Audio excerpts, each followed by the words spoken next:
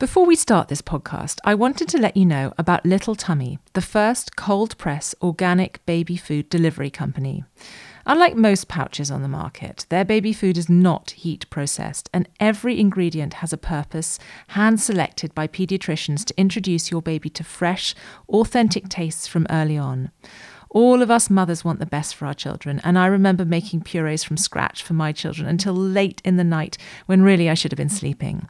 Which is why I love Little Tummy, a great life hack for parents who can get delicious tasting food made with love delivered every other week. And best of all, they're giving our listeners a whopping 50% off their first order. Just go to littletummy.co, there's no UK in there, and add The Parenthood, all one word and capital letters, as a discount code. Thank you, Little Tummy. Hello and welcome to The Parenthood. I was recently asked to write a piece for the Mail on Sunday about how to tell your children you had cancer, and part of my research involved interviewing two of the most inspiring, stoic and blimmin' hilarious women I have ever had the privilege of meeting. I recorded our chat and thought I'd share it with you today. 2 years ago, Deborah James was told she had stage 4 bowel cancer and advised that she only had a 30% chance of surviving the year. Open and honest about her cancer, she is a presenter of the award-winning You, Me and the Big C podcast and on Instagram at BowelBabe. She's trying to bring bowel cancer into the narrative of younger people. Helen Addis, a producer on ITV's Lorraine, was diagnosed with an aggressive form of breast cancer, which is now under control. Both are mothers of young children, and here we talk about how they told their children that they had cancer. Before we start this podcast, I have to apologise that the sound quality is not quite as perfect as it usually is. We had a technical hitch, which is now resolved, but it's an important message, so please do continue listening. Was sort of that conversation that you had to have with your children, was that one of the first things you thought about after diagnosis? So, yeah, I mean, when I was told, I'm sorry, it's not the news that you were hoping for today, you've got breast cancer, the first thing I thought about was, kids, like, what? I'm their mum. How are they going to respond? And we spoke about it in the car on the way home, and my husband and I did, and I just needed a few days just to get my head around it. So we didn't tell them just to begin with.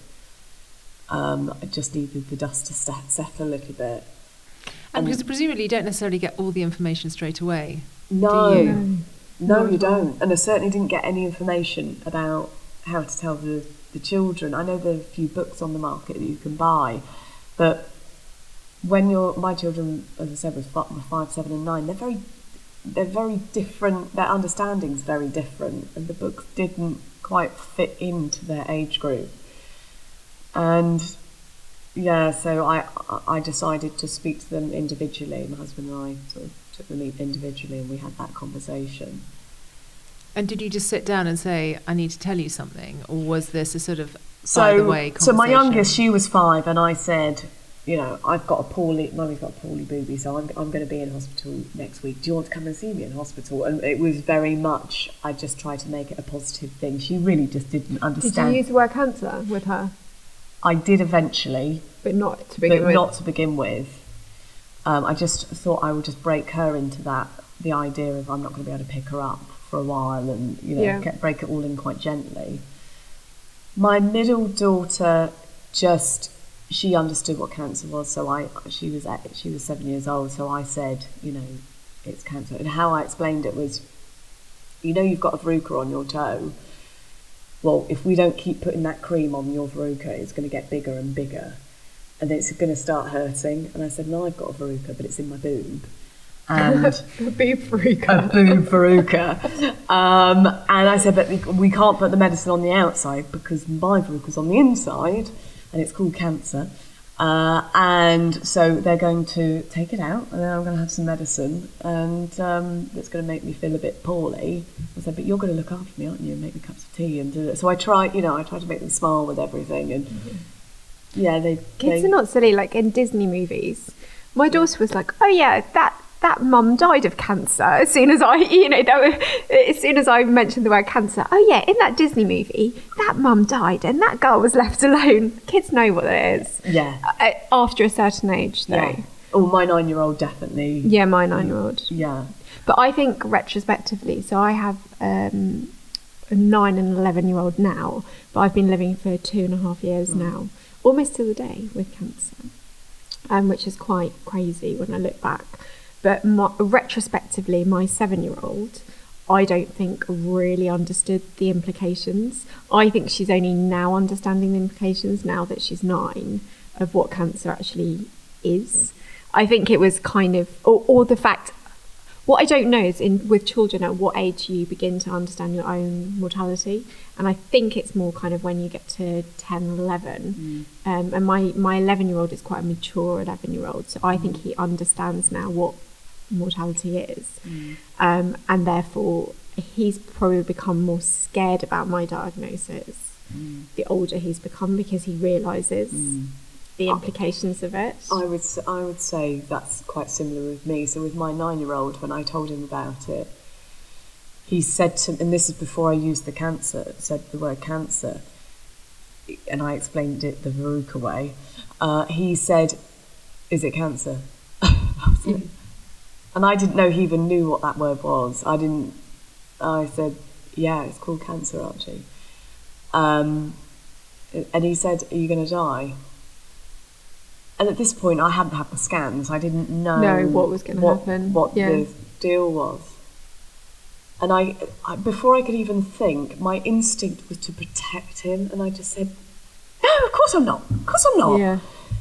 And I do regret that, actually, but I just didn't think that he would come out with something so direct. And a few days later, I noticed our family laptop was in his bedroom, and normally the policy in our house is you don't need to ask if you want to go on the home computer. Anyway, I took it out of his room and I looked at it, and I looked at the history, and he had Googled what will happen the week before my mum dies of cancer. No, Patty. That's interesting. Yeah. Sad, so he was trying to figure out, what are the things, what will start happening to her. Did you have that question? No, I think with me, so I didn't have to tell them for a while. So my plan was not to tell them initially, because I didn't know what was going on. And I think a lot of people, I think my advice would be, don't tell the children until you have a plan, because children like to know what the plan of action is. They like to find a solution to things. And I knew that they would have loads of questions. So initially, when I got preliminarily diagnosed, actually they didn't know how far advanced it is. And with bowel cancer, if it's caught at even stage 1 or 2, you actually only need to have an operation, and you don't even need to have chemotherapy. I didn't know that. Yeah, right? Well, that's the whole thing. Like, that's why the whole campaigning thing is so important. I mean, you just don't even have to go through half the rubbish which is why it's just amazing, right? And so I actually thought, not get away with it. But actually sometimes kids just don't need to know everything. And therefore, with me, I was hoping, if it was an early stage, because the surgeons always believed maybe it was, that essentially I could just have an operation. And luckily, my son had actually had polyps in his bowel. Well, I think it's related, but apparently, according to genetic tests, it's not at the moment. I'm sure in the future we'll discover it is. So he actually had to have a similar operation where he had to have some polyps removed, which meant that I could just say to him, "Oh, you know that operation that you had to have? I've got to have the same one." And that's what we told them to begin with. That it was only then afterwards that I was told, "You've got cancer. It's pretty serious. You now need to go and have chemo. You need to be referred to the Marsden. We don't know what else is going on." It was then that we sat them down, and I decided, because my background is teaching, I decided that the worst thing to do is to not be straight about what's going on. And I used to see kids that I used to teach whose parents were going through treatment, but the parents hadn't really told them what was going on, so they had already jumped to the final conclusion, which was, my mum has cancer, she's going to die. And you would see these kids kind of like, who are 14, 15, essentially having a meltdown because their mum wasn't very well. She wasn't very well. I mean, she's just had chemo and radiotherapy, she's vomiting, but actually her prognosis is really good. And as a result, therefore, I kind of made the decision I didn't want them to fill in the gaps. So I have always just from the day we knew it was cancer, and pretty serious as well. And then we kind of knew that statistically I had more chance of dying than living in my first year. I think we were really open. But I never said I'm going to die. I just said the doctors are going to do everything they can to continue to keep me alive. And then my son now, funny enough, whenever I get a reoccurrence, stupid cancer, just doesn't get the message. I keep on, every time, I dread having to tell them that I've got a reoccurrence, and they're just totally unbothered by it. They basically go, well, Mum, you shouldn't even be alive. That's the last time, so back at the end of last year, I got more cancer in my liver. And I said to Hugo, who's my 11-year-old, I said, oh, cancer's back in my liver. And he went, oh, don't worry. His actual response was, oh, don't worry, like you shouldn't even be alive. Oh my goodness. Which I think is hilarious. It is. I think. And did you laugh at him? Yeah, I was like, fair enough. He's got a point. So that's probably something you should like praise him for, because actually that made you laugh. Like nothing else is going to make you feel better apart from total irreverence. I know. Yeah, the resilience. And I'm in the middle of. I mean, as I've been very open, I'm in the middle of Cyberknife right now. I feel awful, and I'm coming back. Home, and I'm really lucky that I have a really good setup at home, so I have loads of help. So my kids are really stable in terms of, like, you know, I'm not the one cooking the dinner or anything, which is amazing because it just means I can kind of just look after myself, and I know I'm really lucky for that. But it means that my children are totally and utterly self-absorbed at times. So my daughter at the moment, even though I'm literally vomiting, as I'm vomiting yesterday, she turns around and she says, so Mummy, about the ear piercing. She's running a campaign for ear piercing at the moment. And my husband is like, no, not going to happen. And I'm like, I'll probably let her do it anyway. And all she's interested in between my vomiting is, so Mummy, can we do this or not? Oh, stop it. Oh, that is, you can't make it up, can you? And then you're vomiting and oh God. I remember when I was, so of course when I first got the diagnosis, I was at home, and so was my husband. He took some time off, and so we were in the house quite a lot.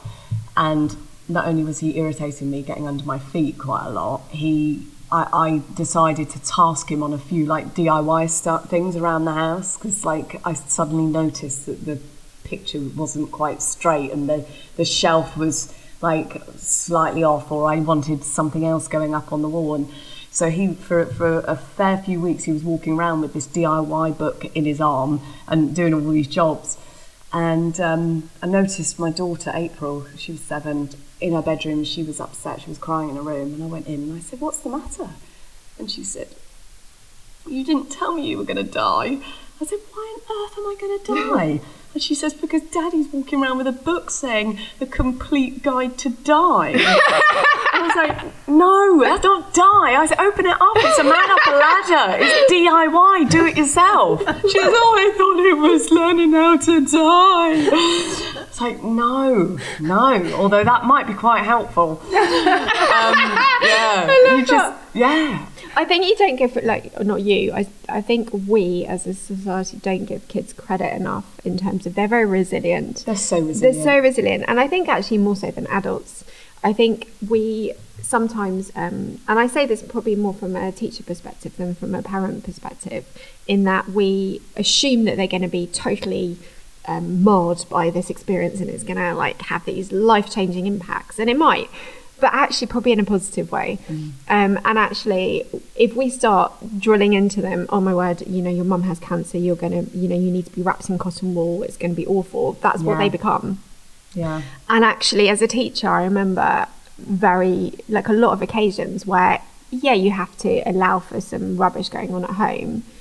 But at the same time, still do your homework. Yeah. You know, You've still got boundaries. You've still got boundaries. And actually one of the best things you can do as a parent, you know, or, you know, supporting somebody or supporting family is still to kind of have no excuses and to carry on living your life as it should be. Because as soon as you start making excuses for the things that happen around you, you start making excuses for your life, I think. And the reality is that we all have rubbish that happens to us. Let's face it, we've all got a story to tell. And I get, you know, some of it is a little bit more harrowing than others.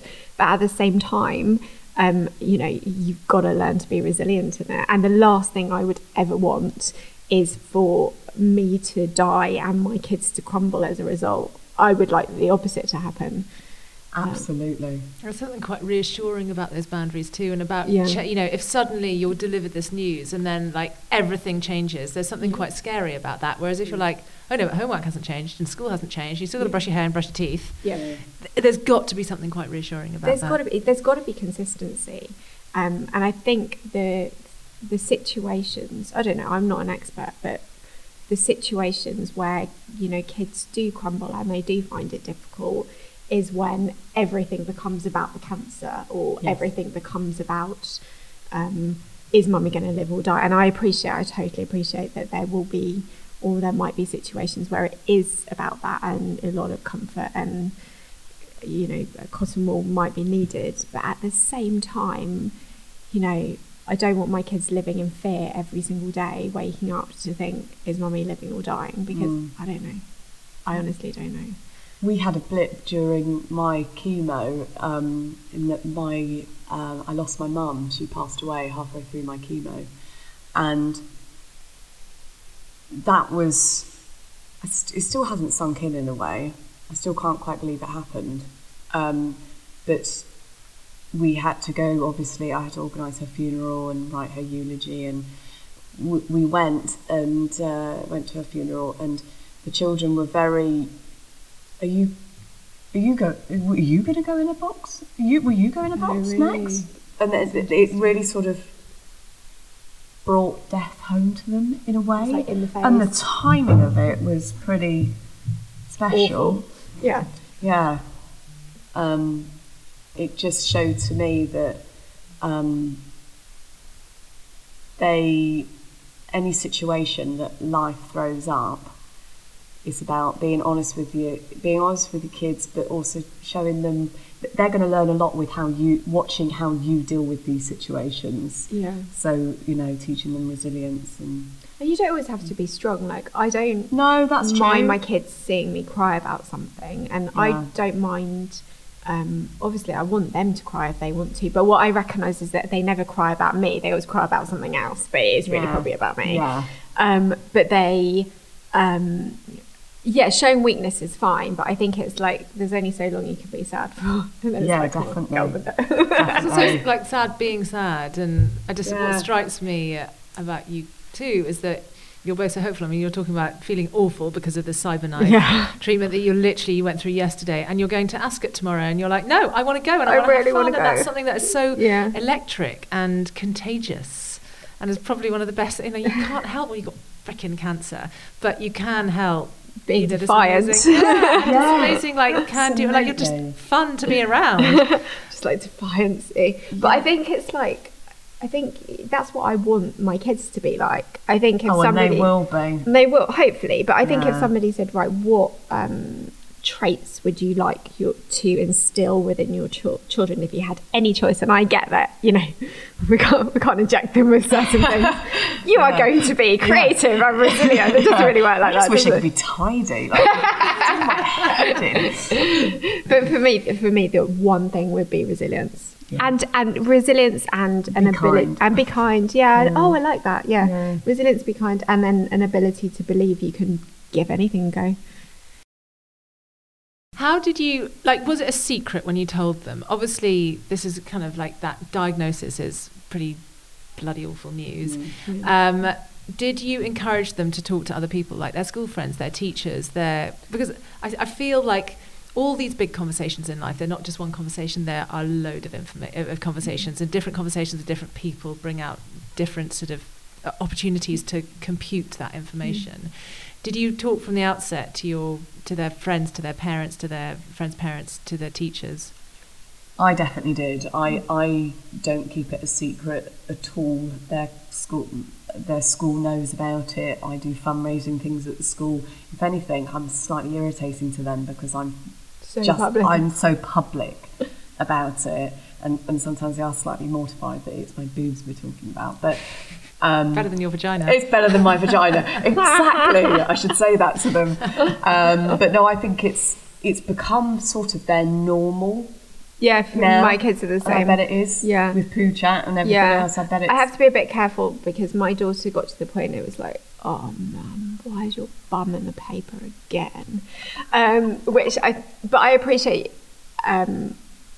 I'd probably go to the extreme, maybe like yourself. But I would say that there's more positives with being open than there is negatives. But just because it's totally normalised.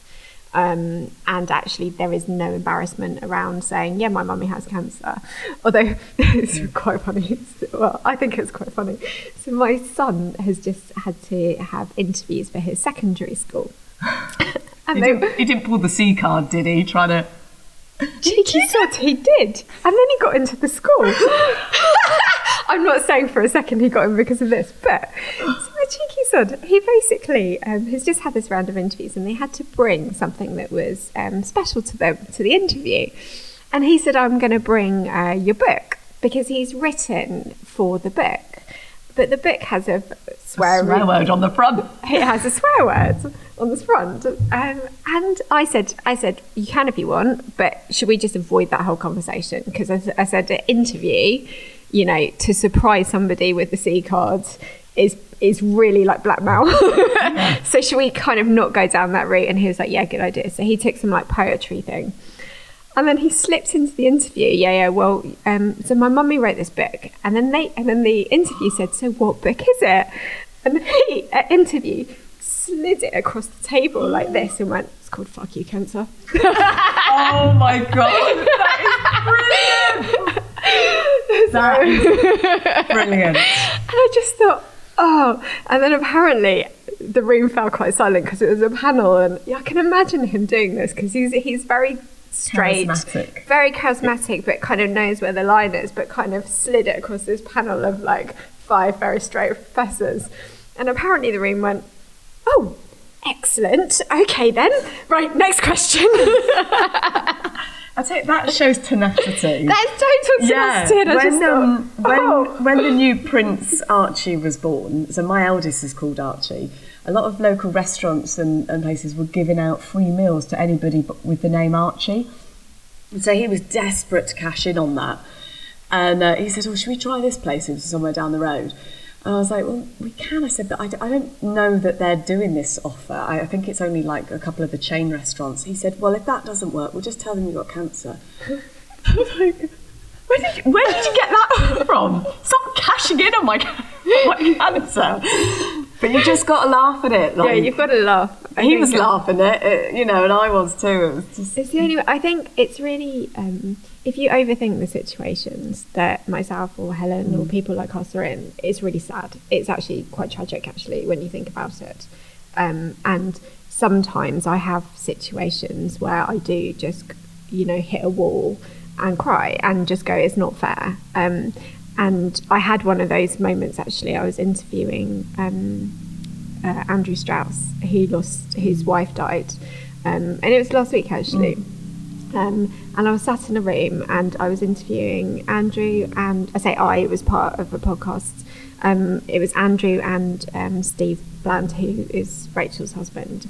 And I was just sitting looking at these two guys who are kind of early 40s. Sorry, Steve, I know that you're not. Steve is like late 30s, overaging him. And I just thought, and they were describing their wives in terms of how vibrant, fit, not the kind of, not what we associate with cancer. And I broke down. I actually properly broke down to the point that we kind of carried on recording, but then I had to kind of just take a bit of time out. And I just thought it's so unfair, like when you overthink the situation. And then for me, I was just about to start Cyberknife. So I'm kind of in a situation where I could be their wife, if that makes sense.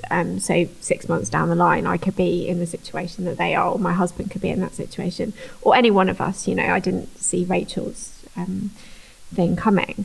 And I think if you overthink that and you let yourself sit in that situation, you wouldn't be able to function. Like I don't think you could. I can't function. Like when I'm in that area, if I stay in that area for too long, it's a very, very bad place to be. And well, I don't know how you get out of it. No, it's a very dark It's a dark... that you can't avoid going to. Yeah. I certainly have, and I have breakdowns as much as I have my highs. You have the lows, but then when you see your children, the problem is if you're in that bad place and you see your kids, all my kids would see is a crying mother. Not that that's bad, but I think that's not necessarily the happy, memories or fun or whatever it is that you really want to create. Do you explain to them what you're, why you're feeling so low? Yeah, I think I do. But I think luckily enough, I managed to, in a way, the kids pull you out of it. Yeah. Because they kind of have to, because they won't ever truly understand it, thankfully, because they are too young to at the moment. And they understand it, but, they're not going through it in the same way that I am. And I do know actually that, funny enough, when Rachel died, my son was really hit by that. And it happened on his birthday. And I remember him saying, I'm always going to remember Rachel on my birthday. And it's because we were doing a birthday party for him. And then I basically had to go off for the day and broadcast. And, I remember racing back to his birthday party and him just being really, really sad about the whole thing. And I just thought that hits it home, doesn't it? And so I said, no, it's fine. It's a celebration day. I said, I'm always going to remember my friend on that day, but it's your birthday. It's not going to ever mar your birthday. You know what kids are like. Yeah, it's all about birthdays. It's all about birthdays. It's all about birthdays. Yeah. But I think kids make you just plow on, really. They make you just get on with it. Because like I said earlier, my daughter's more interested in getting her ears pierced. Mm. And she wants to go to, she's really funny, she was going to start looking for secondary schools for her next year, and she has already worked out that she wants to get a scholarship, which I think is amazing, but she's she's dyslexic. She won't mind me saying, she's the most creative, brilliant girl. So what she's done is she's Googled at the age of 9 all the schools that does scholarships in anything that's not academic. Amazing. You must be so proud. I was really proud. I was going around to school the other day and she went to the admissions officer. She went, do you have a scholarship in dance? Dance? Yeah, and they turned around and they said, actually, we do. And she went, I've got some sass. I was like, and I wonder where she gets it from. I was like, I love this. I absolutely love this. So I just think it's hilarious. So actually, what you realise is that they're caught up in their own world about, I don't know, whatever that world is that they're caught up in. Yeah. That's where they are. So just let them be. I guess we also have a totally different perspective of time for our children. 2 years for us which is as long as you've been living with cancer, is like nothing, goes by in a flash. But as a child, I remember a week feeling like a year. So they're probably thinking, well, she's going nowhere fast. Yeah. No, you're right. So I guess, that sort of does make it easier for them. Yeah. They don't get it sounds like you two have handled this whole thing amazingly. Have there been any times that you've screwed up, that you've messed up, things that you wish you hadn't done or handled differently?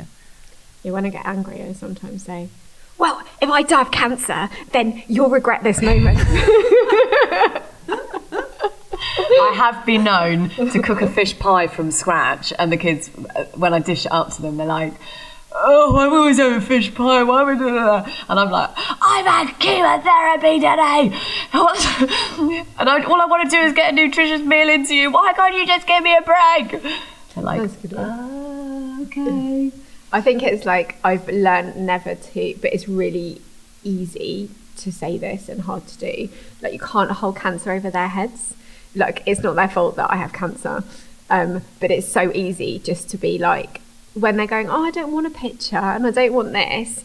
In my mind, all I'm thinking is, I want a picture, not for Instagram. I want a picture to remember that actually we were all sitting here together, smiling for once, because actually if I'm not here in 3 years' time, you will look at that picture and remember it.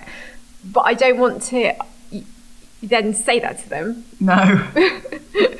You must take this picture because if I die, you want to remember this moment. And you realise it's not that important. It's just in your mind it's important. And you're making a bigger deal than it needs to be. And then it ends up in a family argument and nobody smiles and you get this family picture of everyone going, The thing is, they don't start behaving better because you've got this awful diagnosis. That's what really cheesed me off. I think I had this misconception that things at home were, family. that all of a sudden, that everyone's gonna fall in line and be bringing me cups of tea and not on your Nelly. Like, it was completely the opposite, and they were fighting as much as ever. And then April, my middle one, did not want to be seen out with me because I was wearing a scarf at the time from the chemotherapy, and I was embarrassing her because of how I looked. No. Whereas my youngest was quite happy to tell people in the street that my mum's got one boob, and then she'd just carry on walking and want me to show my scar to. And then she also said that my mummy's lost the brown bit that's on the end of her boobie. She's lost it. It's been surgically removed, but it's the stuff they come out with. Oh. It makes you laugh, but it's also really frustrating as well. It is, yeah. But it's kind of, to be honest with you, I would say I've changed a lot as a parent since I've been diagnosed. I mean, I've changed careers. My kids will say, and they've said this before, that actually they see more of me. Because I was absolutely a career person. I still am, but in a very different way. But I would leave home at 7 a.m, get home at 10 p.m, not be engaged. And, my focus would be elsewhere. And, I will admit that, actually. And I would say it's changed me. I'm not saying I'm not always an engaged parent. I'm hardly like the most, I'm one of these parents who like pops in waves. So I suddenly don't do anything, and then I'll be like, we are going to win the fancy dress maths day contest. I'm so glad I do these that. Once in a year, little gems. Do you know what? It's so interesting because actually I was quite a career person beforehand, and I still am in a sense. But what cancer has done for me is it's sort of given me my family life back, and that I'm present. I'm a lot more present. Although I still forget mufti days, and I still I can't keep up with the school schedule. And and cake bakes and everything else. I seem to forget everything. But I am home a lot more, and I feel like I'm experiencing stuff with them more than I ever would have before, and I'm appreciating it a whole lot more. And they are doing my head in a whole lot more, I'm sure. Yeah, they do. It's fine. But then I have to take a thing and say, God, I've got to remember I am really, really lucky that I'm here doing this. Yeah. But I find I know where my strengths are. It's definitely fancy dress stuff. We won a dog competition the other day. I was so chuffed about it. You won a dog competition? Yeah, but my dog's just really like a scruff bag. But Eloise was like Beauty and the Beast. So I thought that was quite cute. That's clever. Yeah, but that's my strength. So the dog was dressed up as the Beast? Yes. He's a little cavapoo that you stick in your handbag, so hardly a beast, but I thought it was hilarious. But it's stuff like that you can have a bit of fun with. And I'm not saying I wouldn't have done that before, but it's enjoying little nuggets of fun. And recognising your strengths. Recognising your strengths. Oh, I should get the fancy dress box down and see.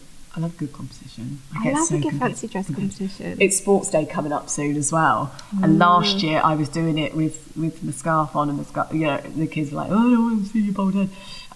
Whereas this year, those mums need to watch out. It's when you come back to key events, whether it's an annual concert, whether it's things like sports day. And funny enough, I track where I was. I don't intentionally do it, but I find myself tracking where I was this time last year, more through some of the things that the kids are doing, whether that is, the annual prize giving, or because school, and I know this through being a teacher, because school is so timetabled and regular in terms of what's happening and everything's there planned in advance. Actually, you can kind of project your year forward.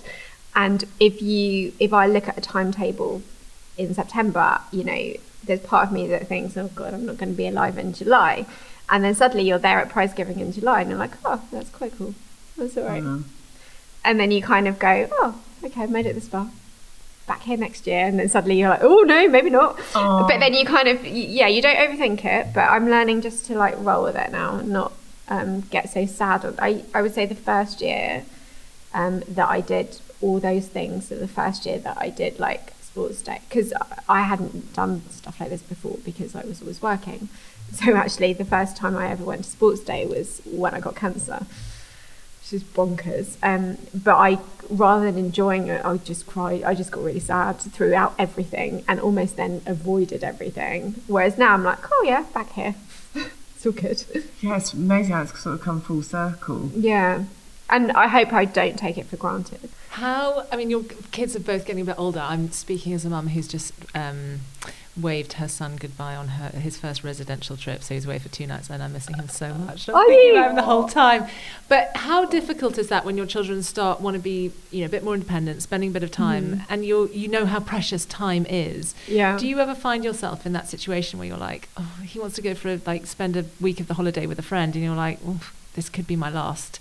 How does that work? No, I'm the polar opposite. Are you? Because you're amazing. No, it's because it's a very weird thing. I think it's a bit weird. The reason is because I want them to be really independent in case I die.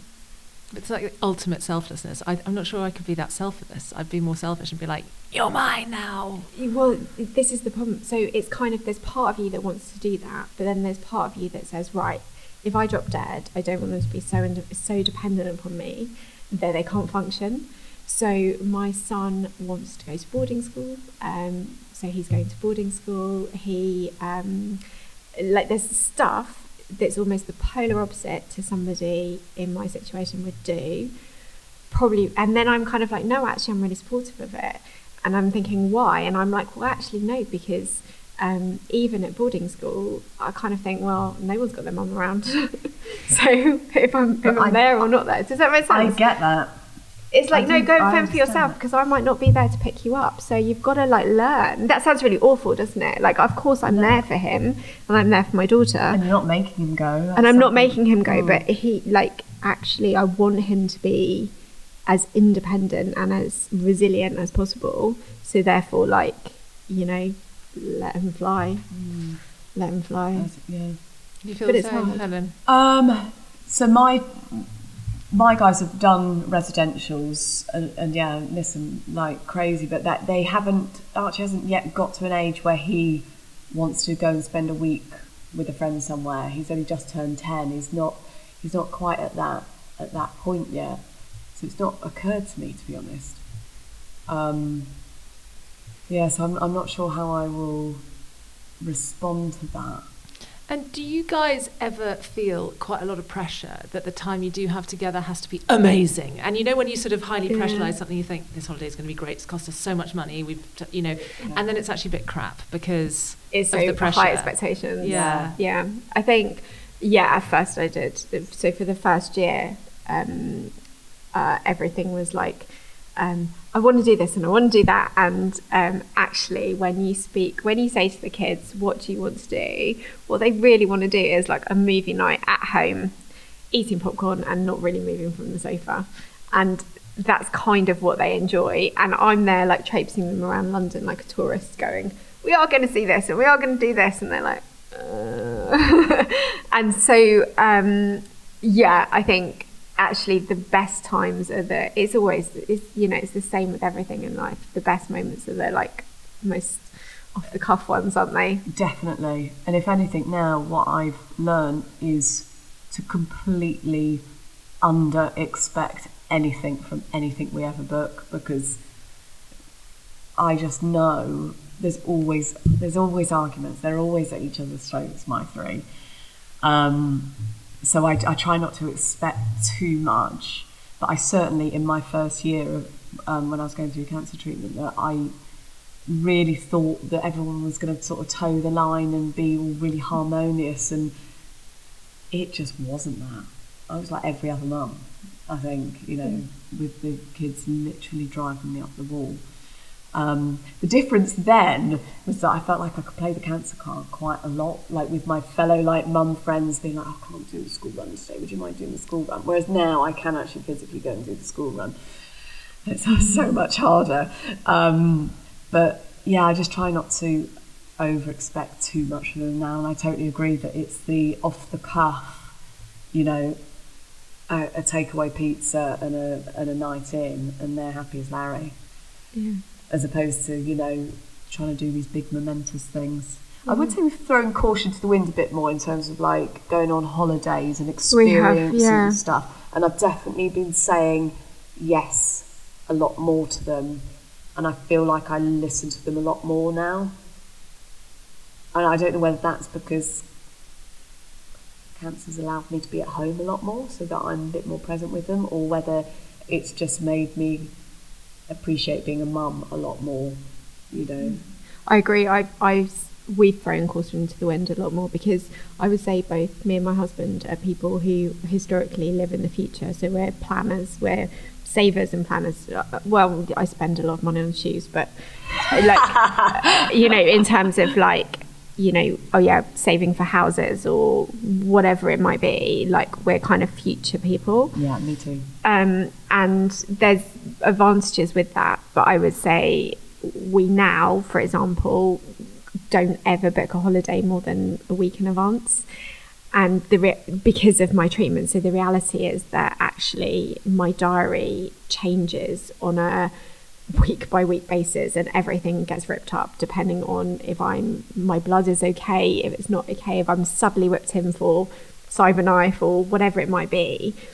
I live very much in the present. I don't really have an option, and there's a lot of frustration that I find around living in the present. I mean, it's amazing, but at the same time I would actually like to be able to plan a bit for the future, so that's a whole different conversation.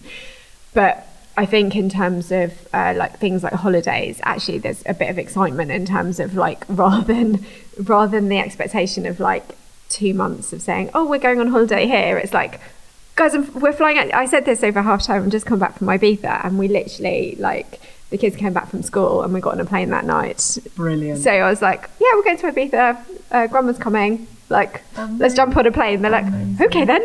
So I think there's kind of because actually you have to, because that is kind of the mold that I have to live in, and throwing caution to the wind is there's a positives with that beyond your credit card. Yeah. Do you it's made me a better mum. Yeah, well, I mean, I've definitely drawn from this conversation that, I mean, you said it, you wouldn't necessarily take away that diagnosis. I know it's obviously different for everyone, but are there positives that, I mean, it's really interesting. Doing this podcast, I've talked a lot about how you talk to children in different situations, and what I kind of have realised through my own children too is that the more you respect them as not just children that don't understand things, and the more you credit them with being able to understand really difficult conversations, the more they respect you and the better that relationship is. Yeah. Do you think your relationship with your kids has improved as a result of having that really shitty conversation, I've got cancer? Yeah, 100%. Without a shadow of a doubt. No. I think so too. I think my relationship's definitely improved, and I listen a lot more. I give them a lot more time, and I tell them how I'm feeling, and actually my son sometimes will come to me and say, "How are you feeling today, Mummy?" He's aware of my ups and downs with it. And he knows when I'm in treatment, and he actually comes and makes me a cup of tea now when I get home. So it has definitely improved the relationship. Yeah. I would say, I mean, it's going to sound a bit weird. I am quite selfish sometimes. So I just like my own space, and I like to do stuff. I had my son really young, and it was an absolute surprise blessing. But I think I had him at a time when I was kind of like, oh, but I've got a whole career ahead of me. And then I worked in a career where everything was about, I was training to be a head, and I was on a very fast track thing to headship. And everything was about getting to headship. And then I was literally on my NPQH, which is your qualification for headship. And I was very, very young to be on it.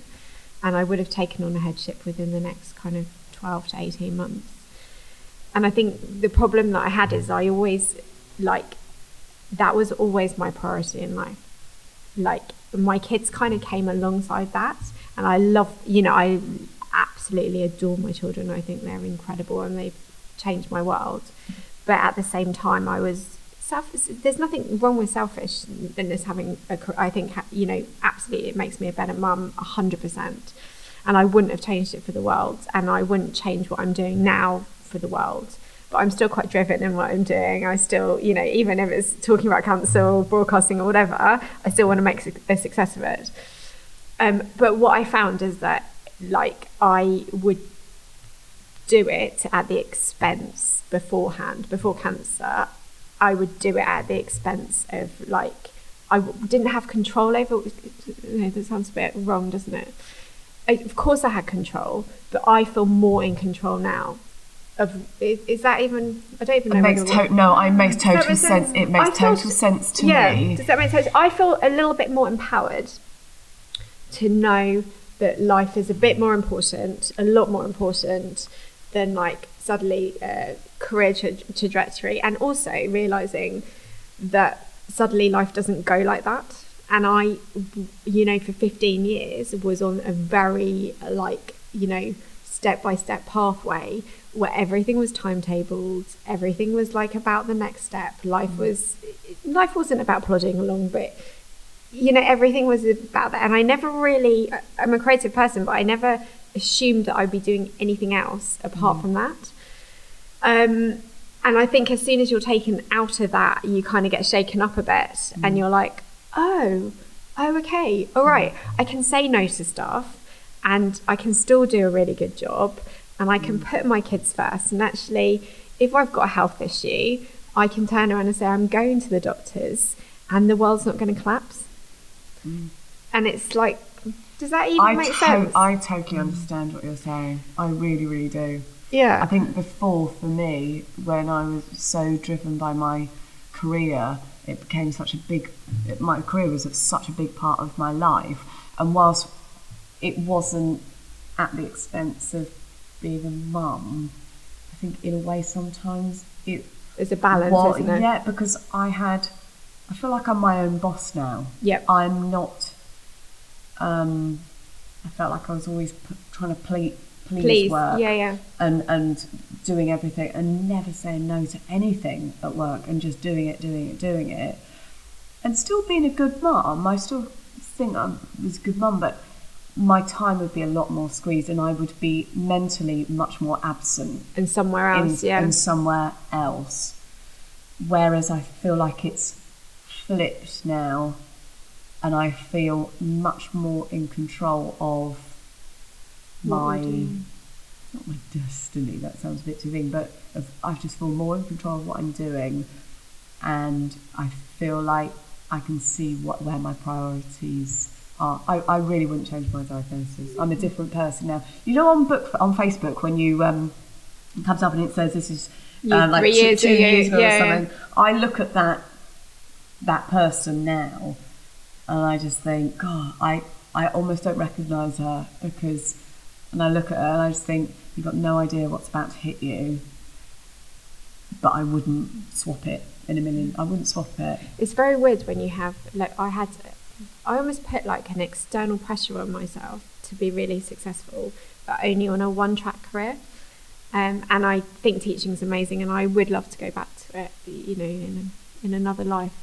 But I think what I learned is that there's a misconception that actually to be successful you do have to graft really hard, but I had this misconception that actually I had to work all hours of the day and sell myself for it, and the harder I worked, the more successful I became. But actually it did work like that, but I could have probably done exactly the same and been smarter and more in control about what I was doing.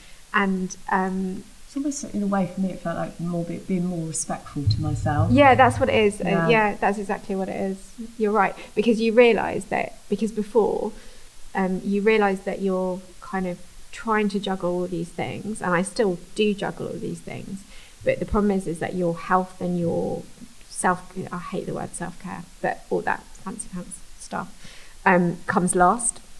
And the reality is that then what happens is you suffer as a consequence, because you are pleasing everybody else and you're like trying to keep the kids happy and your career happy and your husband happy and everything else, and you never see your mates and all these different things.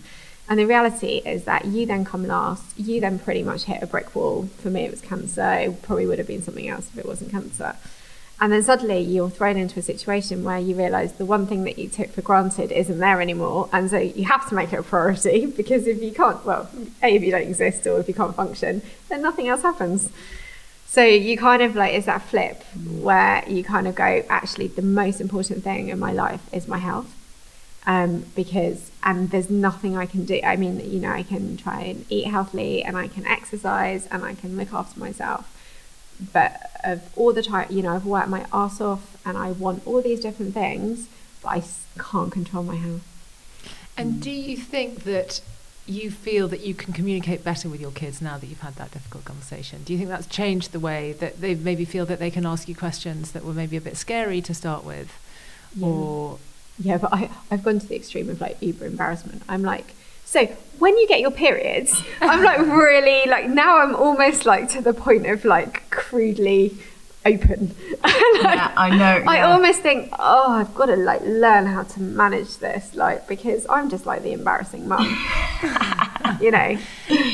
I reckon if my kids were older, I think I would be a bit like that and want my daughters to be more like, you know, open talking about, you know, tell me about your boyfriend. But no, it was definitely, I encourage much more conversation, and I just find that I just sit and listen to them a lot more, and they love that. Because it's sometimes quite difficult to have a conversation, isn't it? Just any conversation. I find that I'm sitting at the table with my kids and like they are unable to have a conversation unless we're talking about something specific, and actually you can sometimes got to engineer it a bit. Yeah. Do you find there are any good situations? Like I always find, like in the car, we have much better conversations than if I'm sitting right in front of them. Yeah, I do. I try and also have a one-on-one time, because I've got 3. So I'm always make sure at bedtime that I have at least 20 minutes with each of them, like on their own in their room. You know, and we just talk about whatever it is they want to talk about. My youngest likes to talk bums at the minute, which is great. Do you know the best thing that we've ever done is, so because I let my kids go off on these random trips with their mates or whatever, if one of them's away, we go away with the other one. So That's a good idea. Oh, it's amazing. So I've got 2 children, and taking one child away on holiday is incredible. And it's we've had the best time. So we've done it now. We've taken both our kids away on separate holidays, and my son away twice, and my daughter away. We just keep on doing it. With your husband? You both so they're both 2 of us and one. So, but it's so brilliant. I get they have to develop a relationship, but they do that every day after school. It's fine. But in terms of actually, like, you know, you're sitting down, you're having dinner out every night. We were in Seville with my daughter, and we were staying in this beautiful hotel, and she just felt like a princess for like 5 days, and she just loved the whole thing. And I would say, like, you know, like that kind of thing, she'll never ever forget that. And I find when we definitely try and seize those opportunities. If one of them's on a play date, and I'll do something with the other 2, I always end up saying to my husband, so much easier with 2.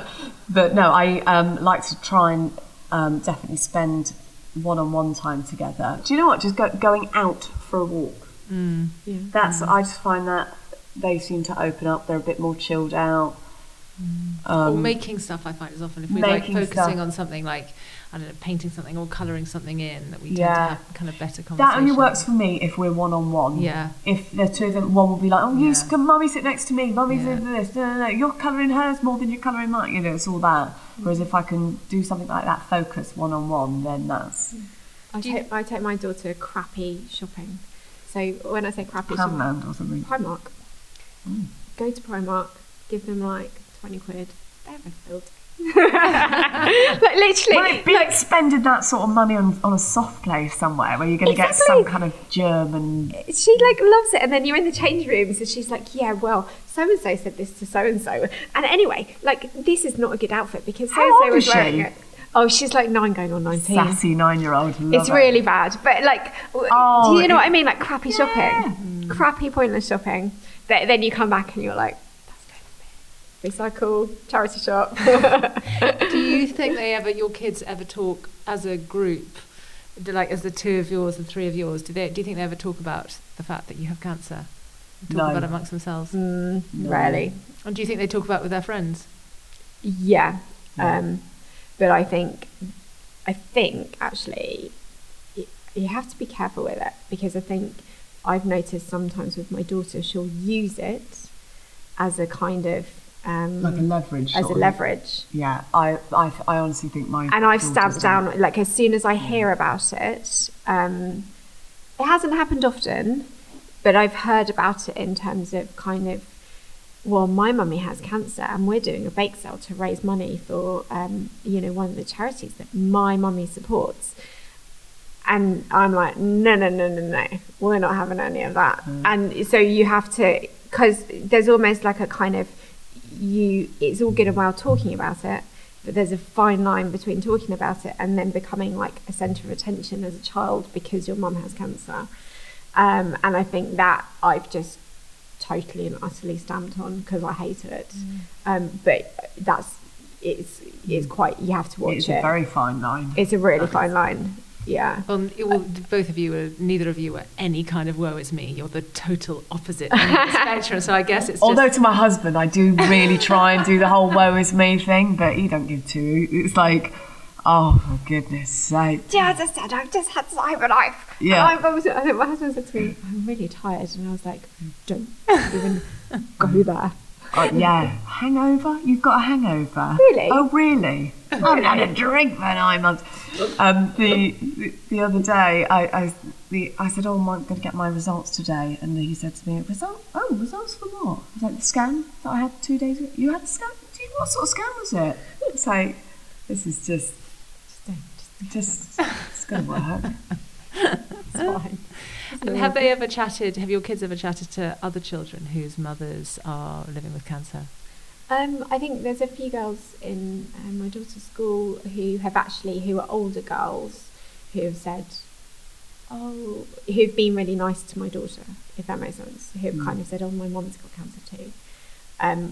What's gone on beyond that, I don't know, but I know that like a few of them have kind of talked to each other, but yeah. I know that my son, when he went back to school after Easter, the teachers sat the class down and said that there was another pupil in their class whose dad passed away from cancer over Easter. Yeah, I had no idea that he was poor. I didn't know. But my son told me, and he said I burst into tears in class, and he's not like an emotional boy. No, it really got to him. But no, it was quite. I think it's the only time he sort of mentioned it to somebody, because he told the teacher. Well, thank you so much, both of you. I know you've got to run. I really appreciate your honesty. You two are both so inspirational. This has just been such an amazing chat. Thank you so much for having us. Thank you. Thank you for listening to The Parenthood. I'm sure you were all as blown away by this conversation as I was. You can find more about these two amazing women by following them on Instagram. Helen is at @TheTittyGritty and Deborah is at @BowelBabe. In the meantime, please don't forget to subscribe, rate and review us. But in the meantime, thanks for listening and goodbye.